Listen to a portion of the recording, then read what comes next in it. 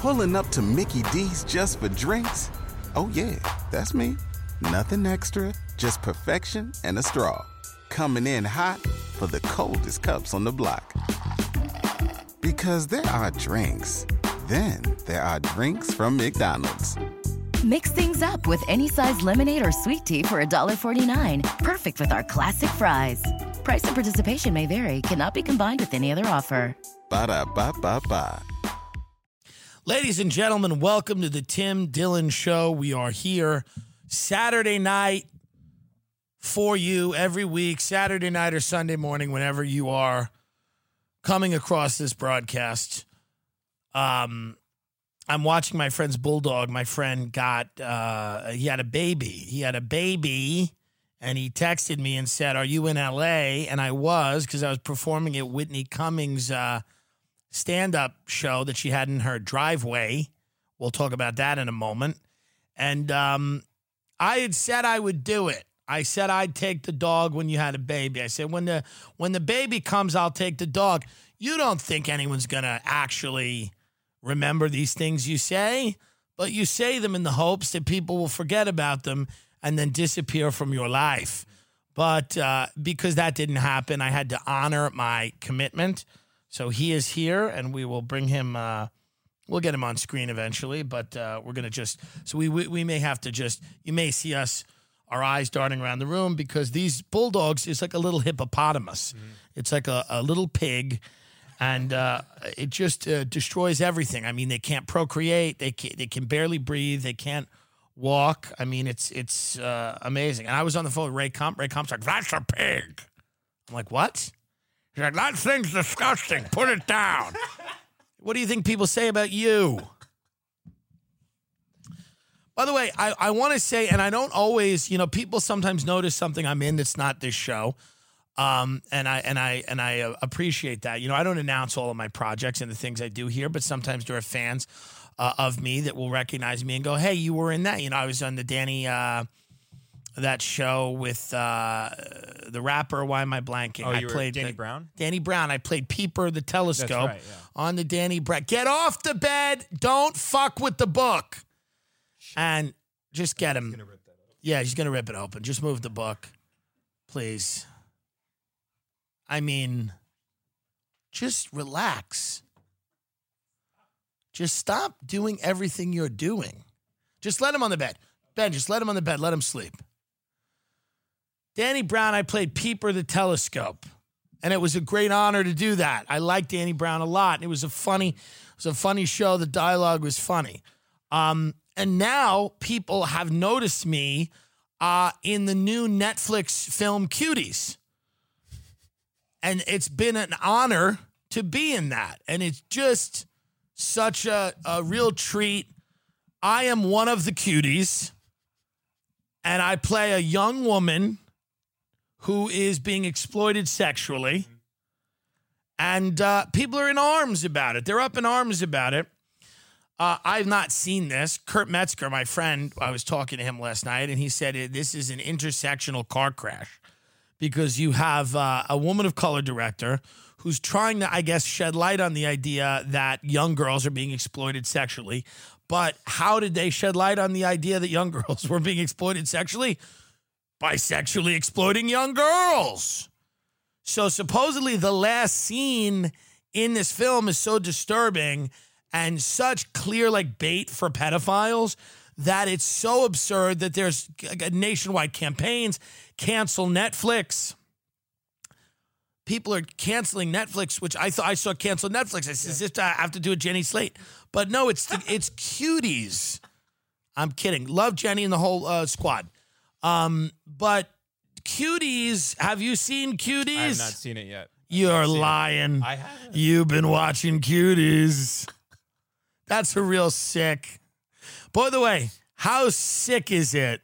That's the real fucking, somebody calls you and they're like, "Hey, I found a movie on Netflix that's great. You might want to check it out. What's it called?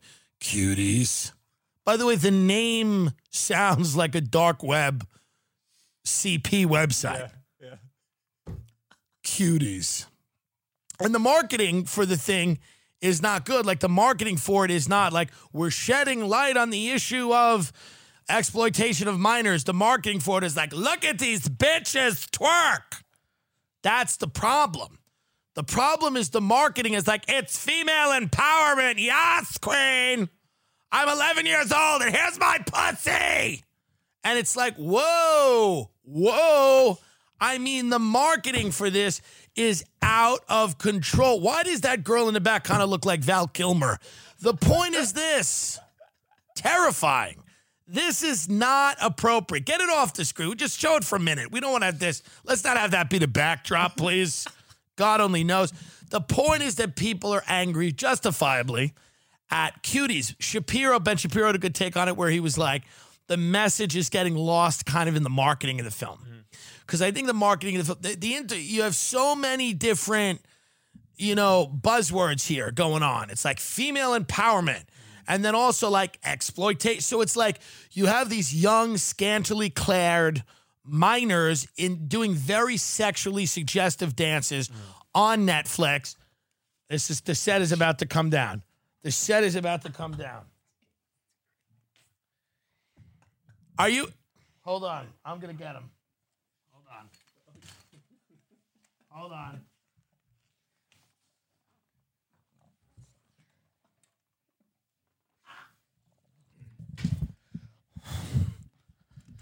This is the producer of Cuties. This is why he's trying to destroy the show. Stand up. Now sit. Sit. Please sit. Sit down. Sit. Have you seen Cuties? Is this why you're trying to destroy the show? Do you have any respect for anything? When he first met Oscar, Oscar really tried to fuck him up. And Duncan didn't understand because Duncan didn't understand. He didn't understand that there was evil in the world until he met Oscar. And Oscar just tried to attack him for absolutely no reason. And Duncan's just trying to... Duncan, it's a podcast. I mean, what is the history of this dog? Like these dogs, how did they even come about? It's so crazy. But what the point here is that Cuties is are really getting people angry. Mm-hmm. I've not seen it. I don't really plan on seeing it. I don't plan on seeing Cuties. Duncan, you're a cutie, are you? Now he's fucking up the sound. You can't do this, Duncan. 9/11 just came and passed. Duncan, what do you think about 9/11? All right, you have to get down now. You have to get down. Oh, God. He's such a monster. Hold on. Get him down. Say goodbye to everyone, Duncan. We got to talk about 9/11 now, Duncan. He's so heavy. He's so incredibly heavy. Everybody, this girl I'm friends with on Facebook, she put a photo of Donald Trump up holding a flag, and she goes, 2 days after 9/11, she goes, he'll always get my vote. He's always put America first. And you're like, well, if that's all we need to do to secure your vote is to hold up a flag on the roof of a building 2 days after a national tragedy, well, then that's, he'll never not get my vote. Right. Even if he serves 2 terms and he wants to serve another one, he'll get my vote because he held a flag up after 9/11. By the way, one of the funniest things ever that I've ever seen, there was this tour guide who was like this old, bitter guy. And he was just an angry guy when I was a tour guide in New York City on those double-decker buses. Mm-hmm. And it was the anniversary of 9/11, and he got on the bus, and like a British couple had asked about the heroism of the firefighters. Like they went, it must have been an amazing day. Maybe they were Australian. I'll never get these right. Some are British and then some come out Australian. But let's say they were from the land down under. And he was like, well, it was real heroes that day. And the guy's response was the best I've ever heard. He goes, that's all a lie. He goes, I was downtown. I saw those buildings fall, and the cops and the firemen, he goes, they ran the other way. He goes, no one ran into those buildings. He goes, I watched it. He goes, so you can believe whatever lie you want. He goes, nobody was running into those burning buildings. They were running away. They were cowards. I swear, the whole bus was just frozen. They didn't know what to do. The guy goes, they were cowards. They were running away. And the guy was like, oh. He was just staring, like some Australian guy was just staring at him like, oh, whoa, whoa, whoa. I'd never heard that. And then he said to me, this guy, I was training and he on his bus, and then he said to me, he goes, I'm not lying. He goes, they ran away. And I'm like, wasn't there. I was in Miss Rice's history class in Holy Trinity Diocesan High School in Hicksville, New York. I was sitting there next to a woman named Kate Butler, who now has another name. And I had asked her for a pen or a pencil because I always didn't bring a pen or a pencil to school. That was my thing. I always said for 4 years, I said, do you have a pen? Do you have a pencil? Do you have the homework? What book were we supposed to read? I could never handle it. I just was never prepared. I did not go to school prepared, okay? Unlike this show, which has so much preparation. So much show prep. I mean, hours and hours and days of preparation for this program. But I turned around to Kate and I said, "Do you have a pen?" And before I knew it, the teacher was called out of the room. She was brought back in, and then she said there was an attack on the World Trade Center and the Pentagon. And back then we didn't, the World Trade Center had been bombed already, so we didn't even put it together that was a huge deal. And then the Pentagon was the one that made me go, "Wow, this is war." Because the Pentagon, it's like, this is the civilian command center, the military is civilian, and this is the big one. They're hitting the Pentagon. So I was sitting there and I was in Miss Rice's history class and I heard that. And the first thing I screamed out in the class, I said, "Inside job." They said, "What?" I said, "It's an inside job. Don't you see that?" I didn't even know what happened, but I just instinctually said, "It's an inside job." And then I just started screaming, "There are no planes." And what was strange is I didn't even know that there were planes. He's trying to fuck the chair. Do you see what he's trying to do? He's trying to fuck the chair right now. He's trying to fuck the chair. Does 9/11 get you horny, Duncan? I screamed, "There were no planes." It was sad. One of the kids I knew in school, his dad died. Really, a lot of people's parents. I called my dad so quick. I'm like, "Are you at Windows of the World?" He's like, "No." "What?" "I'm home." I'm like, "All right, see you later." How great would it be to lose a parent in 9/11? Let's stop pretending that wouldn't have been the greatest moment of your fucking life. Hey, how's Pete Davidson doing? Pretty fucking good. He's not sitting here trying to keep a bulldog off his set. I'd strap both of my parents into the seats of United 93 if I could have a tenth of his career. So let's cut the shit. Candlelight vigils? Where'd mommy go? I don't know. Bin Laden took her. Where's my movie? I'm sitting here for years, week after week. Brilliance. But because I don't have a parent that died, I'll melt my parents right fuck now. Judd Apatow, email me. Stop. He agrees. He's barking at the box of Magic Spoon. He's barking at the Magic Spoon. Why? Because you realize it's a keto cereal? Is that why? Because it simulates the experience of the sugar cereals you liked as a child? Is that why you're barking? Enough with the 9/11 porn memorabilia. Oh, yeah. Can we stop? That day we were all Americans. Okay. Thanks a lot. That day we were all Americans. Yes, and the day before, that too. and the day after that. But thank you for making that brilliant point. There was a lot of unity in the early periods after 9/11. I've discussed it on this show. There was a lot of unity in the early periods after 9/11 in this country, but that evaporated pretty quickly. And we wanted it to. You don't want a country. You don't want a cult. You don't want to live in a cult. How are you doing? How weird would that be? Shut up. How weird would it be if you just walked around and everybody was in... Get him out of the room. Get him out of the room now. Now you're out. Now you're out. Because you can't handle the responsibility. Send him out, please.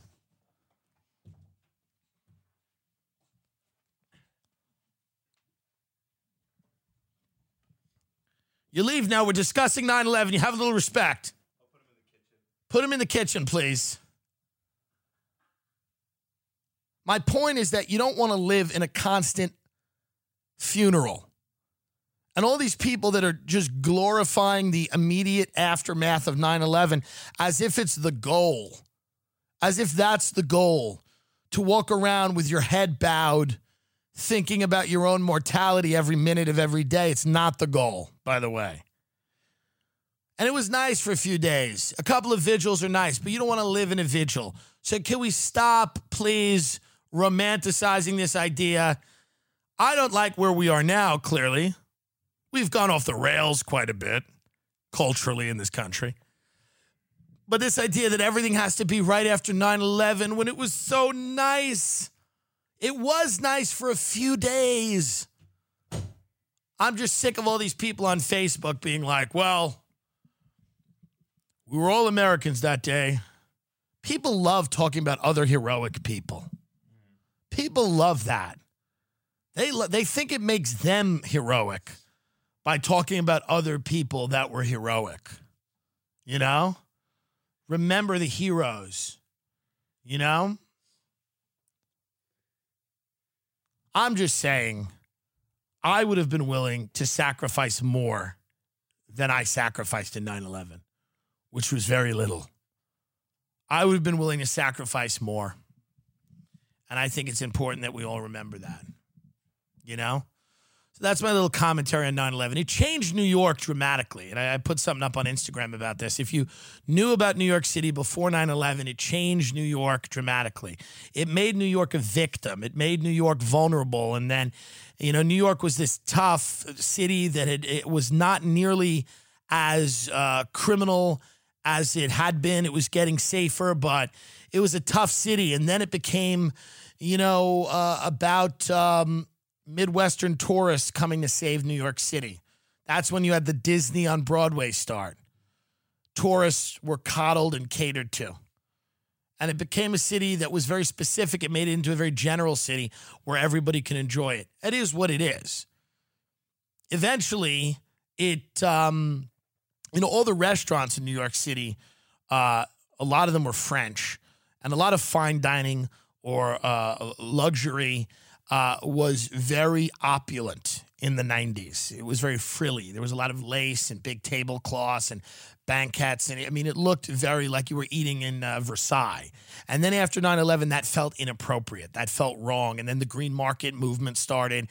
And, you know, all these restaurants kind of made themselves look half done. There was exposed brick and steel and pipes. And it just, you're more connected to your environment than you had been. You wanted to eat on a wooden table and things were real. And it really changed New York City. If you knew New York City pre-9/11, many of you don't. But it really did change New York City. You could take that down, but you could read that if you have any interest in it.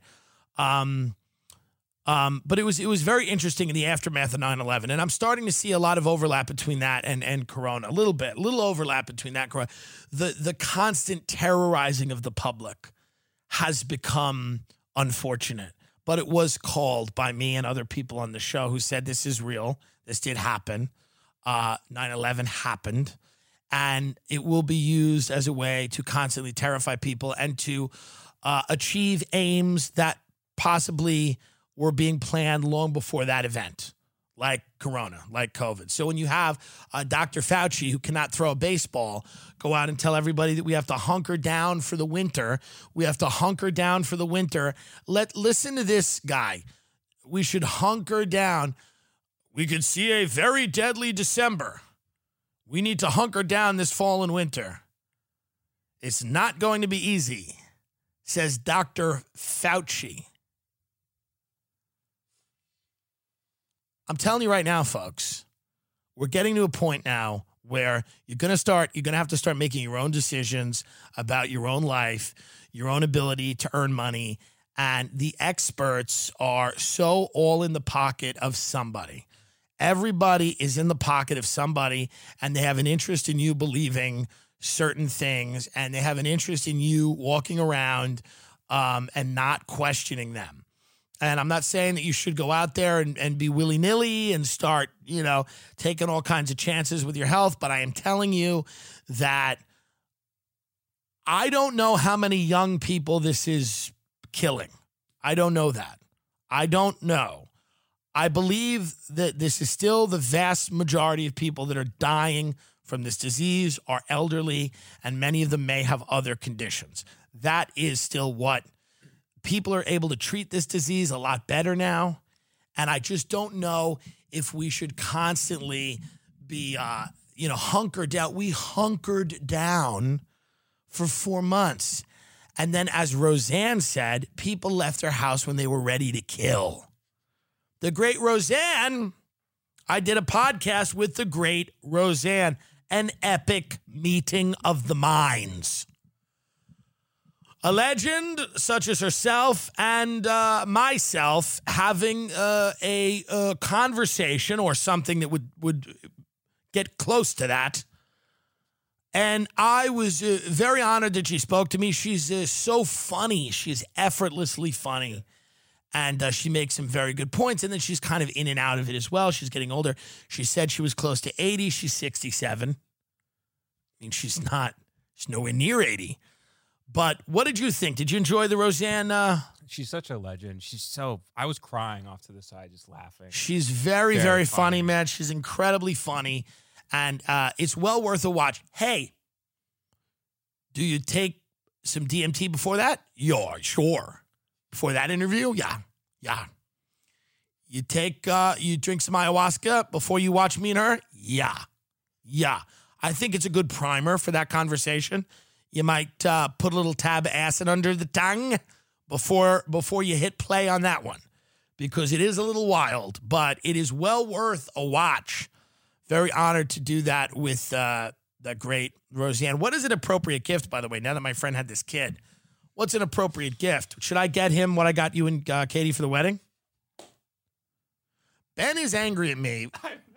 But Ben he doesn't believe that I sent him and his wife a beautiful wedding present that was lost in the mail because of COVID-19.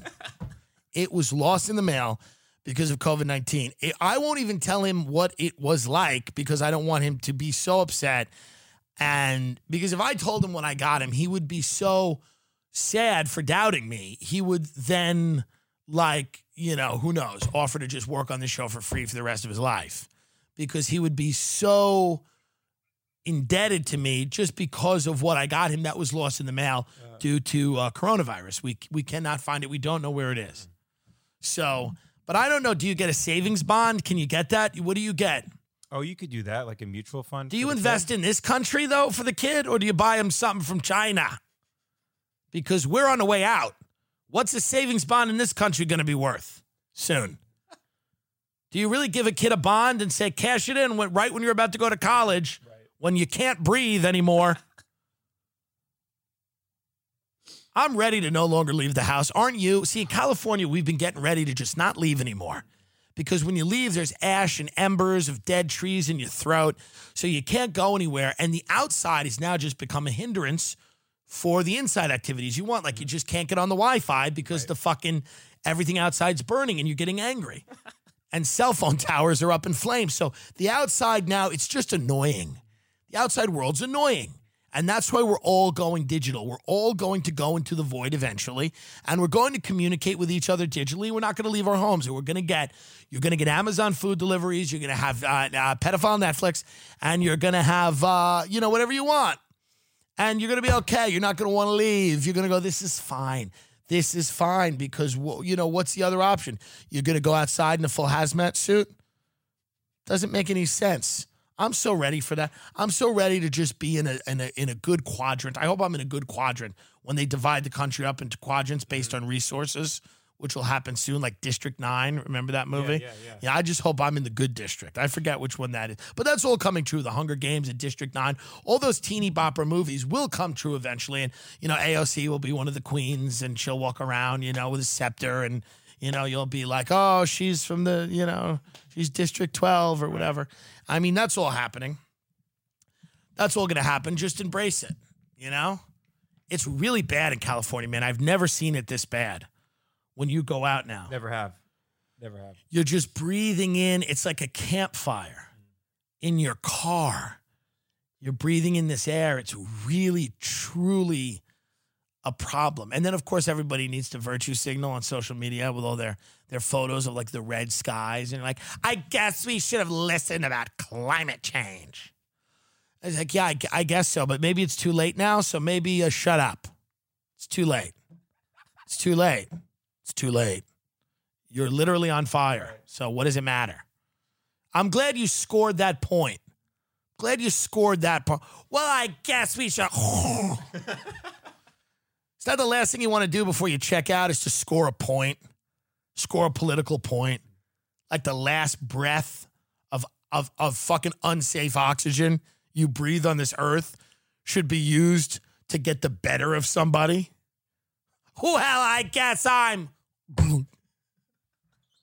What an American way to go. Just trying to best somebody in a pointless online argument right before you go. Purchase new wiper blades from O'Reilly Auto Parts today and we'll install them for free. See better and drive safer with O'Reilly Auto Parts. O'Reilly Auto Parts. With LinkedIn Jobs, we tap into a network of more than 1 billion professionals to help you find quality professionals quickly and easily for any role you need. Marketing wizards? Found them. Software engineers? Found. That project manager I could never seem to hire? And found. LinkedIn Jobs quickly matches your roles with candidates with the right skills and experience. In fact, 86% of small businesses get a qualified candidate within 24 hours. Post your first job for free and get started at linkedin.com/spoken. That's linkedin.com/spoken. Terms and conditions apply. I did stand up for the second time at Whitney Cummings' house. Whitney Cummings had a stand-up comedy show in her driveway or her basketball court, really her driveway area. And it was a lot of fun. Whitney knows all these influencers, like these Instagram. Is the proper term hoes? Probably not. I'm kidding, ladies. But these Instagram the teats are out. Mm-hmm. I mean, they're not influencing people to go to school. They're not doing a lot of adult literacy programs, from my understanding. I'm sure they have many philanthropic endeavors. But, a lot of it is the teats are out. And they all have, like, deals, they're hawking body oil for millions and millions of dollars on Instagram. It's not my demo, really. I like a working class family from outside of Philly. I like a working class family from outside of Philly that begrudgingly has to sit in a car together for 25 minutes. Everyone's smoking cigarettes, including the dog, on the way to the show. Angry people that feel like they've been slighted. My audience is people that feel like they've been slighted, like me, because both of my parents survived 9/11. That's who my audience is.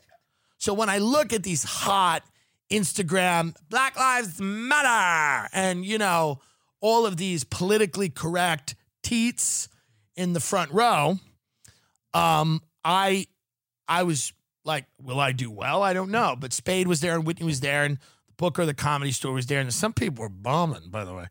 You never really want to bomb when you have people that you respect there, but some people just, wow.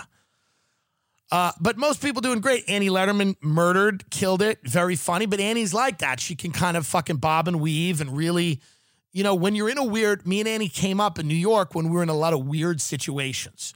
And you had to give yourself over to that as a comedian and just go, we're in this fucked up situation, we're going to call it out. And then a lot of other comedians get up there and they're like, that day Have you ever been to? Have you ever been? And the crowd's like, hey, we're Instagram influencers. We think with our tits.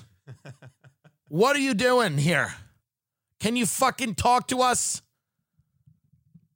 Can you fucking, I don't know who these people, Olivia Munn, I don't even know who these people are. Kesha? What's that? What's a Kesha? I don't even know what that is. Is that like shakshuka? Is that a dish? Who is this Kesha? She said hello. She goes, I'm Kesha. Like, I'm going to turn around and go, I'm a huge fan.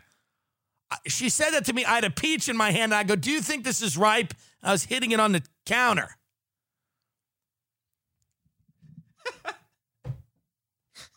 She's a singer, apparently. She did that song, TikTok. TikTok. That was the song of every fat, freckled Irish beast woman who will still put it on Facebook and be like, remember Fridays in college at SUNY New Paltz with my girls? TikTok, you know. It was every fat slob's theme song who was trying to get a cock in their ass at 3 a.m. at a SUNY school in New York. Freckled Irish beast women would listen to that song. That is what you've inspired, Kesha, yes or yes. That is what you have done. That is what you're, yes, you want hot people dancing to your music, but it ain't. That's not the case. You know who loves that song? Me in a wig. Me in a wig. And they'll still put it up on Facebook. And they go, hey, this was a song from me and my girls. Remember, girls? And they tag all the other fucking hot air balloons that they went to a SUNY school with. These fucking boats that they went to school with. I'm tagging all my girls. And then you click on the women that they've tagged, and it's just someone whose face is like, you know the fat woman Instagram shot? I've done it many times. It's from up here. Up here, tilted head. That's fat woman Instagram. Up here, tilted head. You don't know what's going on beneath my head. I bet it's hot, though. I bet it's a cauldron of pussy juice. That's what she did, Tekka. There's a place downtown where the da-da-da-da. TikTok. TikTok, that's your heart, ladies. Kesha. And then Miranda Cosgrove, who's on iCarly. Mm-hmm. I'm not a pedophile. What is this? I don't watch these things. Nickelodeon. Drake and Josh. What are we, nuts? Where are the adults? Where's Candace Owens? Where is the exhumed corpse of William F. Buckley? I want to perform. What is iCarly? Did you watch this horse shit when you were growing up? You did, didn't you? Yeah, Rugrats? Yeah. iCarly. I didn't have cable. I come from the mean streets. My parents survived 9/11. I didn't get the good shit. I didn't get the Judd Apatow movies in the cable. My parents didn't have their skin fucking melted. I like Pete. I don't know Pete at all. I'm not throwing any shade at Pete. I know it's sad to have your dad killed in 9/11. But let's be very honest. It's not worked out horribly for him, and this is the fact. So I'm willing to kill my parents. But this is what, and Kesha seemed like a lovely woman. They all were lovely women. None of this. This world is not, I don't understand this world. What is iCarly about? Oh, man, it was a spinoff of Drake and Josh, and she lived in an apartment, and she had a friend and a brother, and they just got into weird shit at school. That was kind of it. Dude, Nickelodeon sucked. The only good things were Doug and Daria. They were fucking good. Yeah. They were fucking good. Rugrats, fine. I would go to my friends' houses. They had cable. They had Nickelodeon. We didn't have cable. When I was a kid, I watched Melrose Place. I watched Sydney and Michael carry on a lurid affair, and Michael had a beach house in Malibu, and then Sydney blew up the whole apartment complex, and I learned words like blackmail and abortion. So I'm sorry I wasn't watching cartoon children, you fucking pussies. Shout out to Aaron Spelling and Darren Starr. Melrose Place was fucking iconic. Shout out to Heather Locklear. I hope you're okay wherever you are. You're probably parked on an off-ramp somewhere. But anyway, I hope you're good. Well, she's had issues is what I'm saying. I don't know. She has. She's probably parked somewhere on an off-ramp trying to figure out where she is. Well, we're with you in spirit, Heather. Fuck these kids. I watched Beverly Hills 90210 and NYPD Blue. Great shows. Dennis Franz, that fat racist. What a genius. What an actor. And they all have this attitude. These hot Instagram people have this attitude. They're like, that's how they talk. They're like,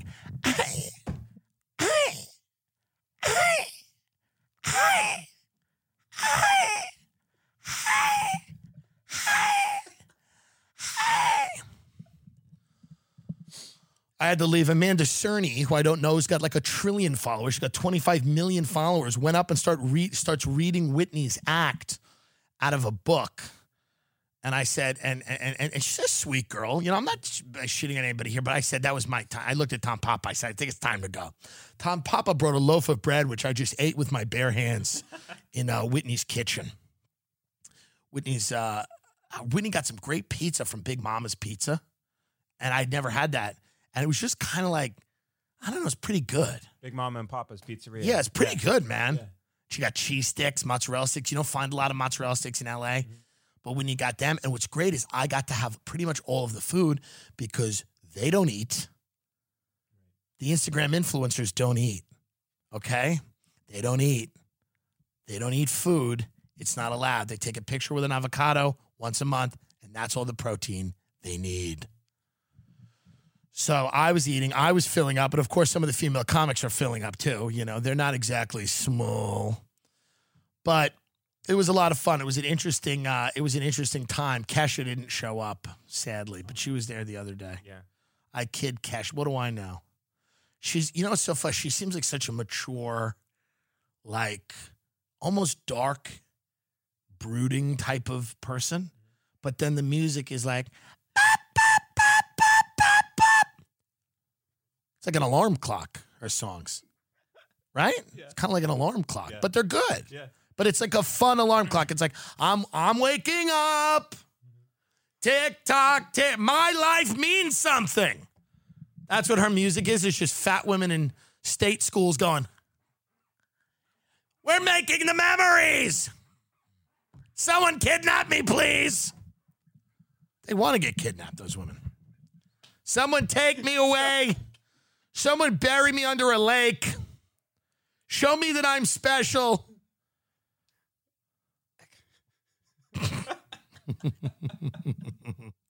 But I did well. I had fun. In the middle of my set, I said, oh, good, Chris D'Elia just got here. I said, he'll go next.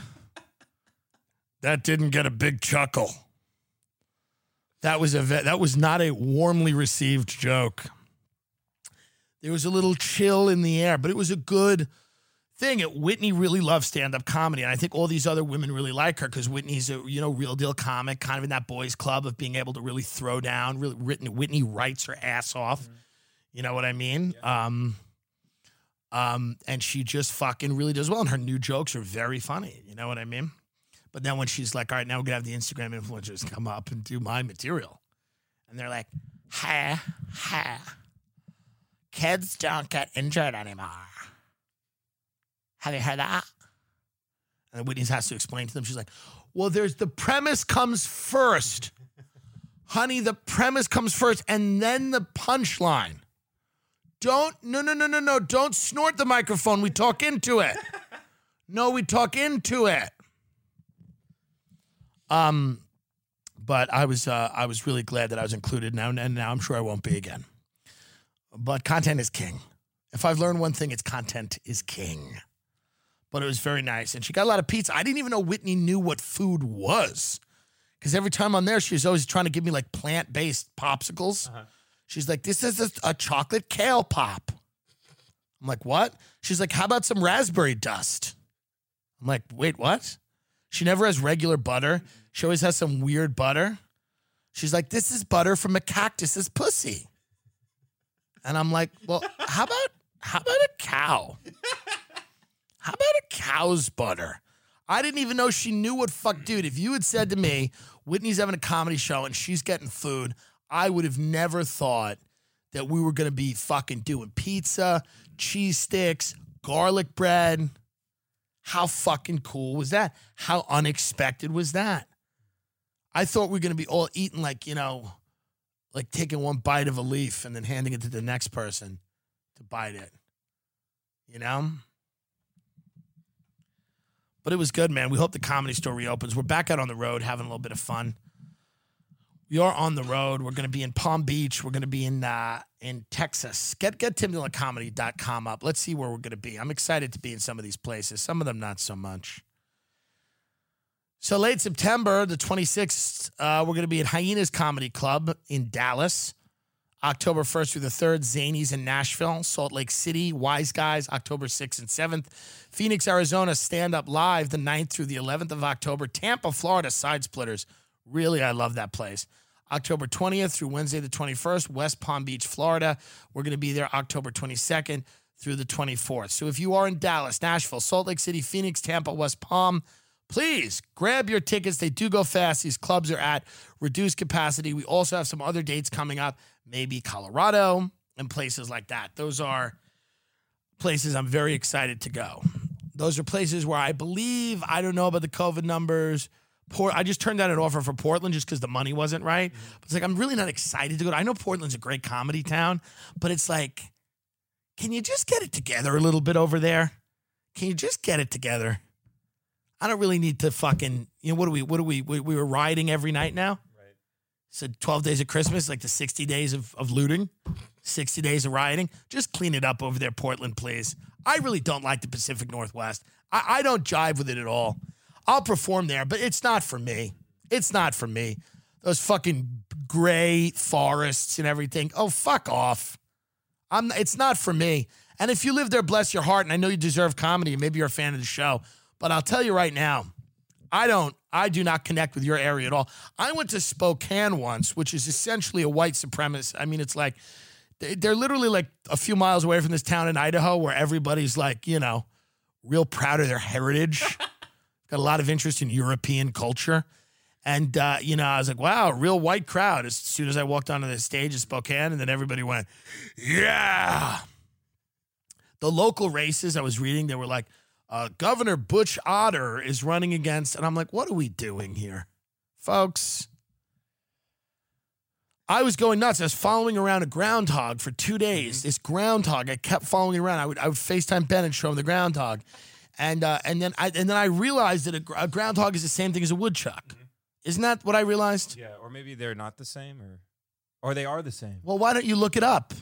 This is why you're here, to look things up, to be our link to reality.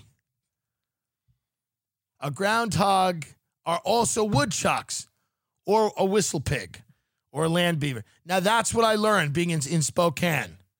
I learned that. I learned that a groundhog is also a woodchuck. Okay? I also learned several other things about, you know, genetics. But I'll leave them out. I'm also unsure of the scientific basis of much of what I was told, much of what I learned. But I will get back to the Pacific Northwest. I'm just not excited to go. I'm not really pumped up to go to the Pacific Northwest. Those pale goth weirdos. Get the fuck out of here. I'm excited to go to London. I want to go to London. Let's sell out the Soho Theater. I want to go to the UK. I want to do that True Geordie podcast, that guy. I want to eat meat pies. You know? I want to eat good chicken tikka masala, which is the cuisine of London, you know? Because what is it going to be? Boiled meat? You know? They have that Sunday roast in England. They're all talking about how good it is. With Yorkshire pudding and the roast. So there's like, you know, British people would come over here and they'd be like, there's nothing better than the Sunday roast. It's just nothing better. I'm like, yeah, you know what's better than that? A chicken finger in my country. A mole chicken finger is better than your national dish. Shut the fuck up. You gave us a lot of great gifts like civilization, racism, but you don't have anything going on with the food. We don't need your fucking Yorkshire pudding and, Yeah, it's just gray roast beef. It's fine. I'm sure it's good, damn good if it's done right. But they're so invested that it's the best. It's the best thing ever. It's nothing better than a Sunday roast. I'm gonna say combos are. I'm gonna say combos from a truck stop that you eat on the way to a national park you're gonna get kidnapped in are better than your Sunday roast. Your gray pussy lip roast beef and your Yorkshire fucking pudding and your mashed peas. Grow the fuck up. And somebody was talking to me about this, and I forgot who was talking to me about it, but somebody made a great point. They were like, it might have been on another show. They were saying, like, isn't it weird that Britain's big fish and chips dish is served in, like, newspaper? And they serve it with, like, malt vinegar. It's very strange. You know? But they come over here. They are impressed by our food over here. That's the one thing in America really impresses people. I mean, we don't have much else going on except spectacle. We're very good at spectacle. Is that Kim Kardashian? You know, like, they're all into that. Like, oh, my God, that's a person from TV, and they're real, and they're actually here. That we can do really well, you know, but food is just, there's no more sinful food than America.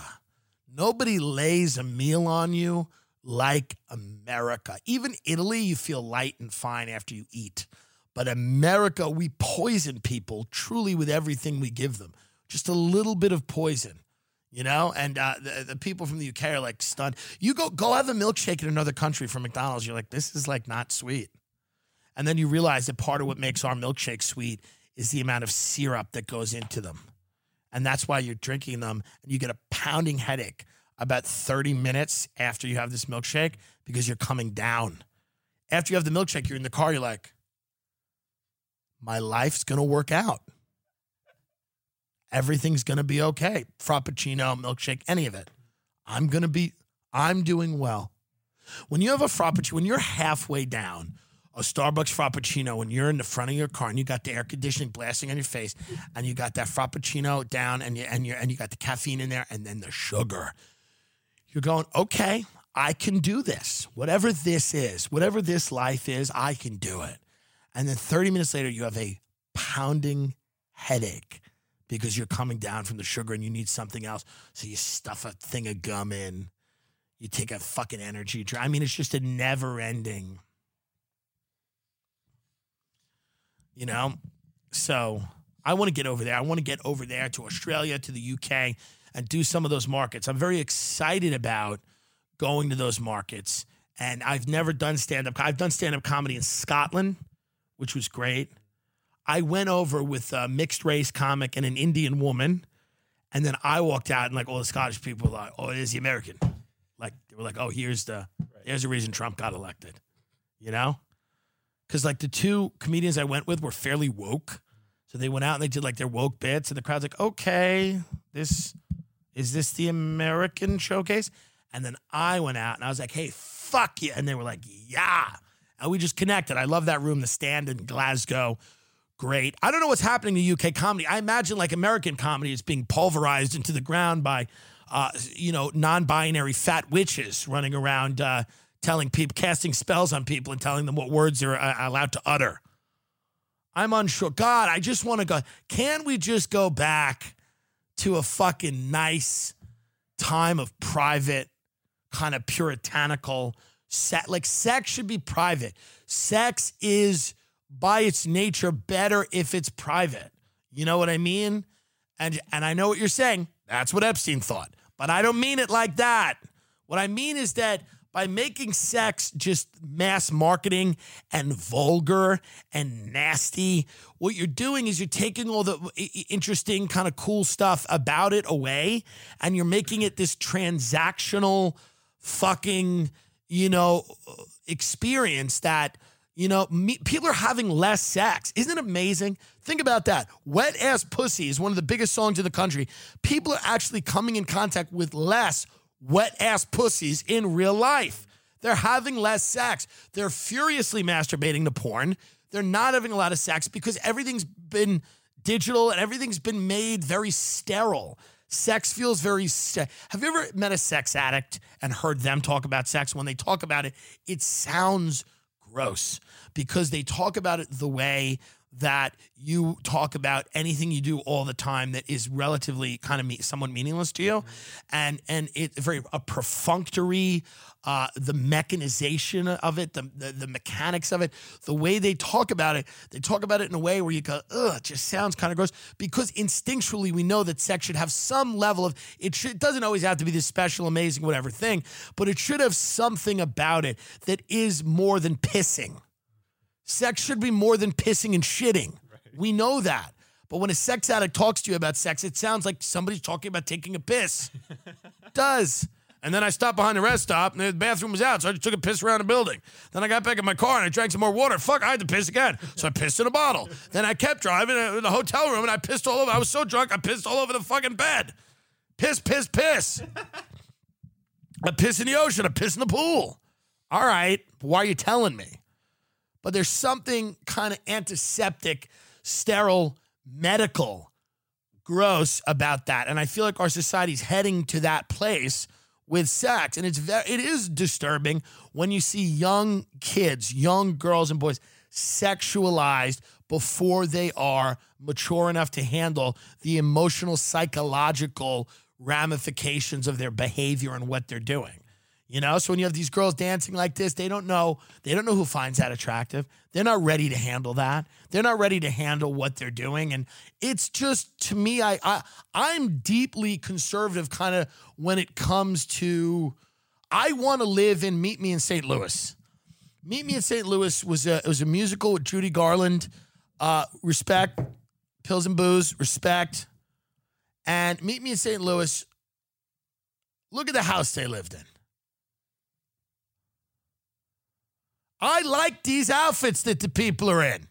That's the way people should dress. And they took trolleys. And the women, look at these women. That's not unattractive. And look at the men. Mm-hmm. And the women look a little trans, and that's fine. That was nice back then. Gender was more fluid then than it is now. You keep injecting collagen into your pussy lips to make yourself look. These people were cut. Look at that one on the left. She's kind of like, who knows what's going on there, but it's fun. And they dance. Look at the people used to dance with top hats and canes. Go up there to the left. Look at the way people used to live. What year was this? 1944. 1944. Not everything going on in 1944 is spectacular. It's an unfortunate year for this to have been made. I'm in a little bit of a hole now. Okay? What I'm saying is that I don't like anything about 1944 except this film. I didn't know when it was made when I went into this. I don't prepare for this fucking show. There was a lot going on in 1944 that I have a big problem with. But people taking trolleys in St. Louis and dancing with hats is not one of them. Christ. It had to be made in 1944. Now it sounds like a dog whistle. I'm going to have to deal with that Daily Show writer again. Oh, God. She did Have Yourself a Merry Little Christmas. Mm-hmm. This was the famous song that came from Meet Me in St. Louis. My grandmother used to watch this. And then clang, clang, clang went the trolley. Did you ever listen to that? No, I didn't. Clang, clang, clang went the trolley. Ding, ding, ding went the bell. Whatever's going on in Germany is their business. Now that lyric was changed.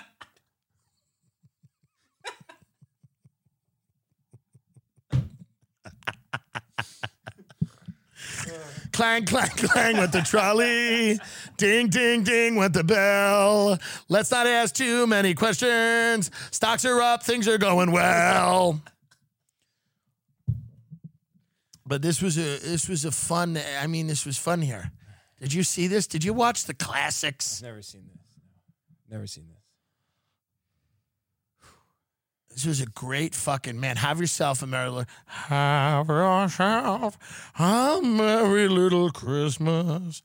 Take the Vicodin, booze and pills and love. You know, that was Judy Garland. Towards the end, it was rough. but she was a fucking icon. She had that voice. She was in The Wizard of Oz. Yes. And she had that voice. She had that amazing voice that nobody had. You know that? Remember that? Keeping Up with the Kardashians is ending. Let's pull that up. Keeping Up with the Kardashians is ending, folks. And it is one of the most influential shows of the last 25 years. It is the blueprint for modern American fame, 100%, okay? It replaced talent with access. And this point is something that we've seen over and over again. Access. Caitlyn Jenner, nobody called you. Bitch, no one's calling you. Caitlyn is like the most hilarious, problematic trans woman ever. I know. She's so great. She's like, nobody called me. I was at a Trump rally. I had service. It's like, Caitlyn, no one's calling. You're out of control, Caitlyn. Caitlyn's like, I'm on tour with Candace Owens and no one called me? I don't get it. I heard it on the news. Why can't one of the kids that I have that might be O.J. Simpson's call me? But this is what American fame has become. It's access. You sell access to yourself. And the cooler life you have, the more people want access to it, right? So if you live in Calabasas and you're rich and you have celebrity friends, people really want access to that. Or if you're a TikToker and you live in one of those houses, people want access to that. But they don't care about talent. You do. You care about talent, but the others don't. We're talking about mass marketing here and the way that it's done. People want in. They want in. They want to see behind the curtain, behind the veil. They want to feel like they're sitting in your living room. They want to watch you eat Cheerios. This is what has been happening over the last, 2 decades in this country. We have replaced talent, the things like Judy Garland had, which is this 1 in a million voice that was really never replicated, that just rolled out of her mouth like this crazy fucking, when you hear her do Somewhere Over the Rainbow or you hear her do Have Yourself a Merry Little Christmas, it wasn't even remarkably powerful. She wasn't really, she didn't belt. She belted out a little, but nothing compared to like Whitney Houston or somebody like that. But it was just this voice that it wasn't from training. It wasn't really from, it was just there.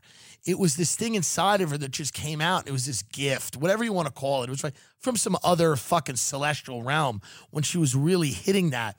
We're not interested in that anymore. In fact, we think that's weird. We kind of don't like that. We kind of don't like when someone has an unexplainable, amazing talent because we don't know how we're going to do it. We don't know how we fit into that. Well, I got a wacky family, and maybe one day, there's always this weird idea that you're vicariously living through all these people that you watch on TV, and you think there's a possibility that you might become them. And there's just no way to do that when you have somebody that has this incredibly rare talent that really isn't, I'm sure Judy Garland worked hard, but let's be very honest, that's a very natural kind of talent. It's very kind of masculine, husky voice. Like what? Go to, can we even play any of this? You want to play music? I want to play Have Yourself a Merry Little Christmas. Yeah, probably get pulled. Get pulled, right? Yeah. Well, Spotify, your move. Write the check. Daddy will dance right over. You write that check. But what I'm saying is that the Kardashians are the blueprint for being famous now. It's what AOC is a Kardashian. Yeah. The Hype House and the Sway House are Kardashians. All the major political figures now will be Kardashians. Donald Trump's a Kardashian. Don't get it twisted. Everything that's succeeding right now in a very big way are Kardashians. Those are people that give you, it's an all-access pass to their thoughts and their lives. No matter how humdrum and unimportant something they may be doing is, they'll do it and they'll let you in on it. And you get the access pass, the all access pass all day, every day. You can sit there and have a ringside seat for their life. And again, the cooler the life is or the more sensational it is, the more people want in. And that's what the Kardashians did. That's really what the Kardashians did. It's really amazing to watch a show like this come to an end because you don't know what's next, One of the kids from one of the guys from Chapo Trap House after Trump won, I think he said, but the really scary thing is what is next? You can't imagine what's next. I can't imagine what is next after the Kardashians, you know? I can't imagine how it could get less talent focused. Truly. And I like them, by the way. I've defended them. I like them. I think they're hard workers. Kim Kardashian's a beast and a business person. And there's no, I have nothing negative to say about them other than the celebration of that particular type of show and that particular type of route to fame says a lot about the wholesale destruction of the American culture. But that's the only negative thing I'd say. Truly. And if you know me, you know I could say a lot of negative things. The only negative thing that I would say is that it's the wholesale destruction of any beauty in American culture. But other than that, truly other than that, I kind of respect the hustle. Yeah. Here's what America is. I said this on the Segura Pod, but it's not coming out till the week before the election. So here's what it is. If I had to explain America to somebody, America is hearing a song on the radio, and then somebody tells you that song is Bad Baby. And you go, who's Bad Baby? And they go, it's the woman who said, catch me outside, how about that? The woman who's threatening to fight the audience and her own mother on Dr. Phil. And there's a moment of rage that builds up in you that this woman is now a star. But then a split second later, you start bobbing your head to the beat and you go, this isn't that bad. This isn't that bad. America is the moment between the rage and going, this is pretty good. That's where America lives.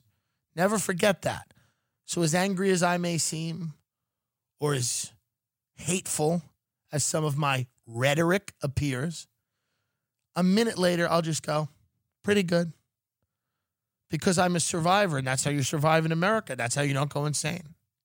That's how you don't go insane. Because otherwise, you just go insane. You bang your head against a wall until you see blood. You know? Just that moment of, I can't believe this fucking bitch. I don't know about these hoes. Just a moment. She's a fucking, why Porsche? Why J's? Why? Oh! Well, this isn't that bad at all. That's America.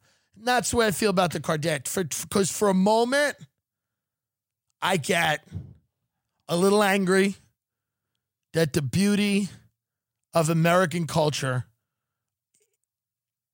any of it, has been completely and totally destroyed to never return.